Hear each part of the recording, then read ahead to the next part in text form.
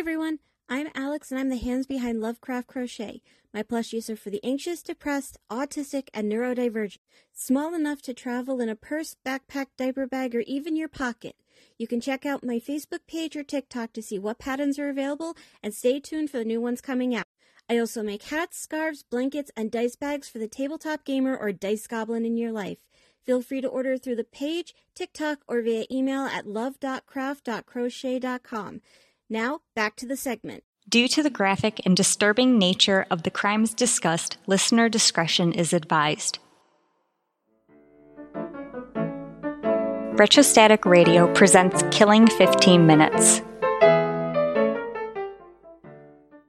Hello and welcome to Killing 15 Minutes, where you get your true crime fix in 15 minutes or less, or your podcast is free.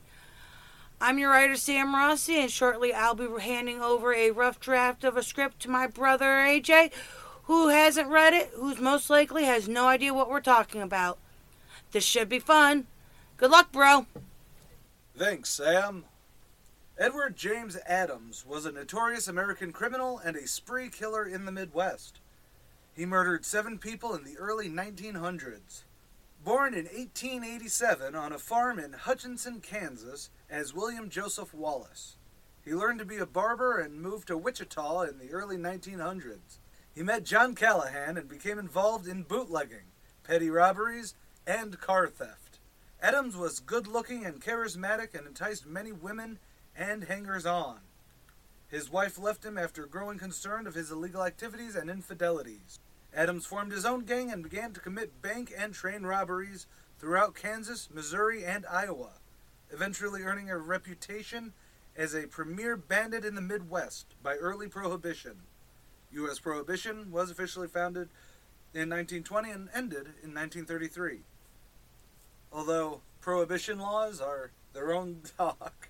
They are. I just gave the time period for the U.S. Prohibition. In 1920, from Callahan, Adams met outlaw brothers Ray and Walter Majors.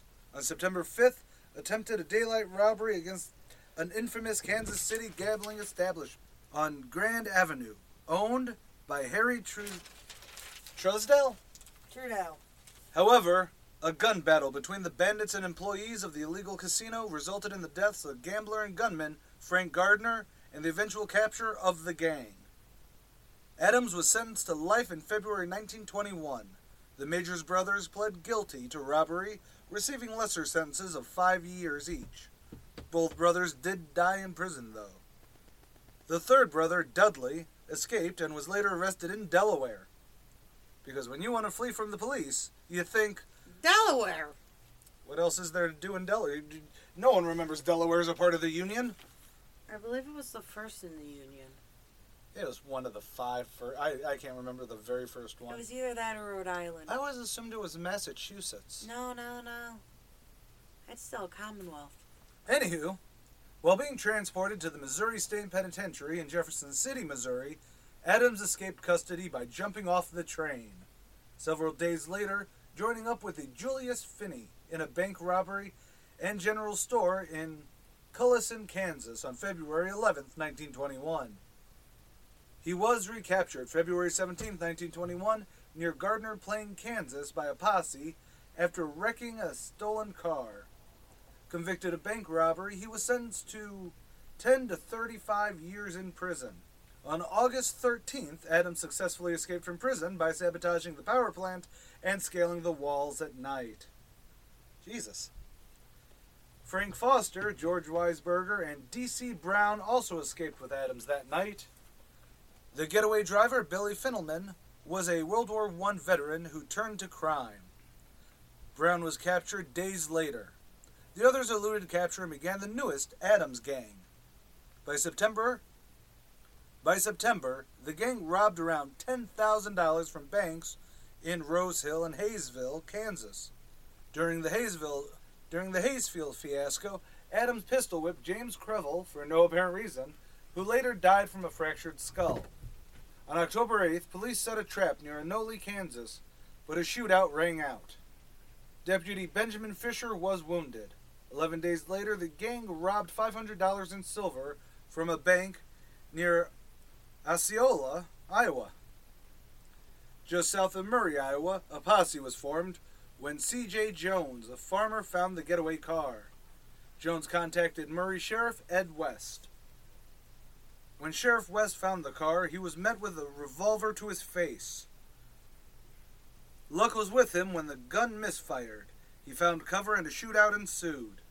Many of the posse seriously injured. Jones heard the shootout and grabbed a shotgun, ran to the aid the sheriff. The gang did escape the original shootout to exchange fire with Jones, leaving him fatally wounded. Heading towards Wichita, the gang's crime spree continued, robbing 11 stores in Musota? Robbing 11 stores in Musota, maybe? Robbing 11 stores in Musota, Kansas, and robbing and abducting 2 motorcycle officers outside of Wichita. Their motorcycles were burned by the gang. On November 5th, 1921, back in Wichita, Adams killed Patrolman A.L. Young in cold blood. Supposedly, Young was seeing Adams' girl, who was choosing the law over the outlaw.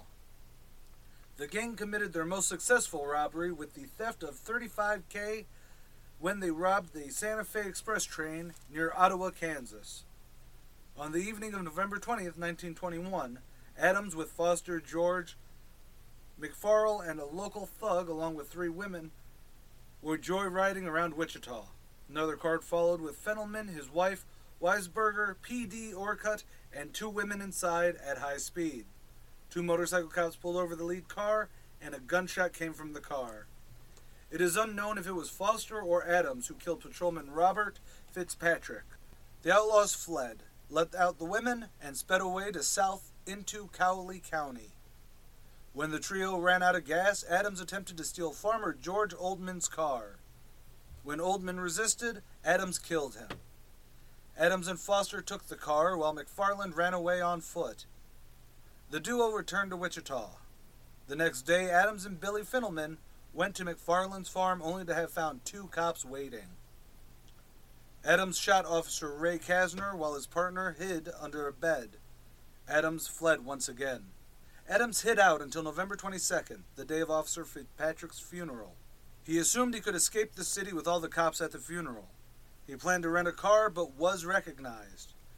3 officers arrived at the garage Adams was trying to rent the car from. Adams shot at them, fatally wounding Detective Charles Hoffman, who had put Adams to the ground. Officer Charles Bowman was hit by gunfire. D.C. Stuckey hid behind a pillar, shot Adams 3 times, killing Adams. His body was publicly viewed by 9,000 people at City Undertaking Parlor. In the end, 18 people were arrested as accomplices. 4 were sent to Kansas State Penitentiary. Frank Foster was 1, and each had been sentenced to life. The end.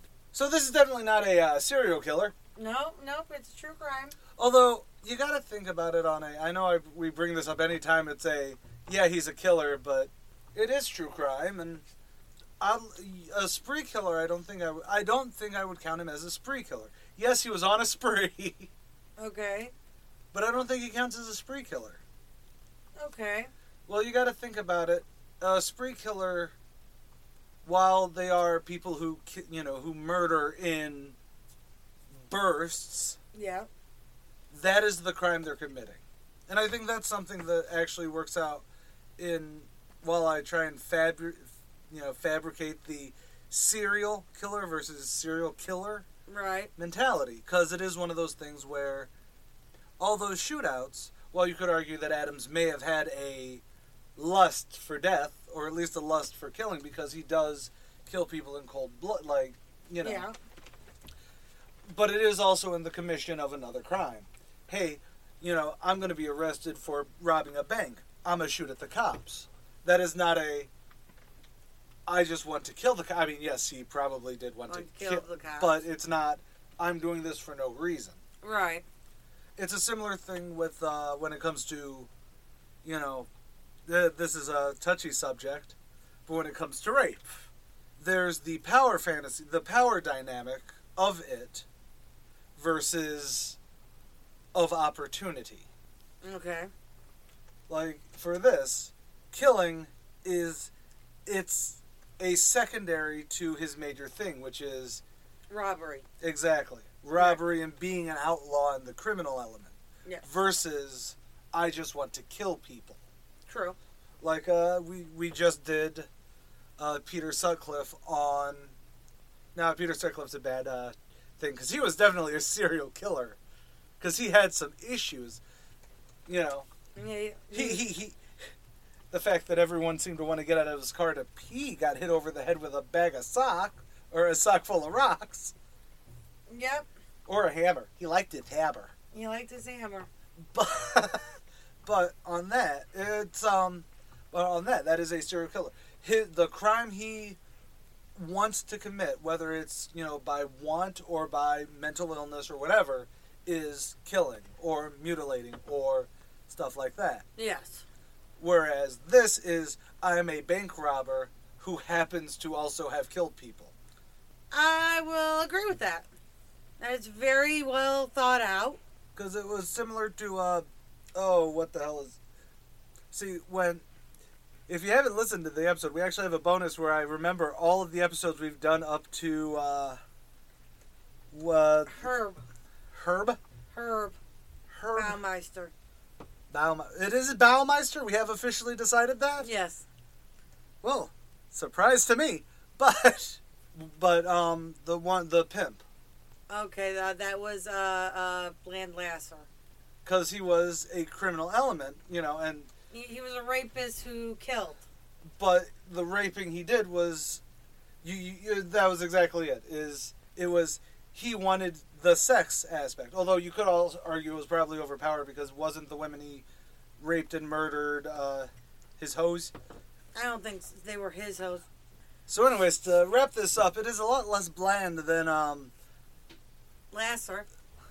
But I wanted to try giving us a little bit more aspect of the true crime this coming season, so... And that's fair. We're opening up to, broaden our horizons. You just thought he was interesting and you wanted to talk about him, didn't you? No, I just picked a letter and went with it. Okay, fair enough. So, to wrap this up, please support us on Patreon, where you can actually choose who we do on this show, as well as anyone we could do on Overkilling, as well as any of the other, because we're not doing, Ted Bundy, Jeffrey Dahmer, John Wayne Gacy, all the fun ones are going to be specials when we hit special milestones on Patreon. Other than that, we also have Overkilling, which is when we actually deep dive into specific episode or specific people on Killing 15. Right now, the Peter Sutcliffe one is out, or is already out. I don't know when this episode's going out. Probably in 2 weeks. So it is almost wrapped up by that time. And then our next deep dive is on Andre Chikatilo. Chikatilo. Cool. Chikatilo. Hello. But if you'd like us to make a deep dive on anyone you'd like, please support the Patreon. We need my sister, my poor sister. She needs her medication. I do believe it's called Maui Wowie. Maui Wowie is a pretty good one. But honestly, though, if you'd love to support us, we would love that. It's always amazing to see, hear, help, etc. Please find us on Facebook at Killing 15 Minutes or on Twitter at Killing 15 Mins. And I'm AJ Carey. And I'm Sam Rossi. Later, y'all. Killing 15 Minutes is hosted by Arthur Carey, with scripts written and researched by Sam Rossi. If you like this episode or want to stay updated on this series, consider following Killing 15 Minutes on Patreon or Retrostatic Radio on all major social media platforms. Good night and God bless. You're watching Retrostatic Radio.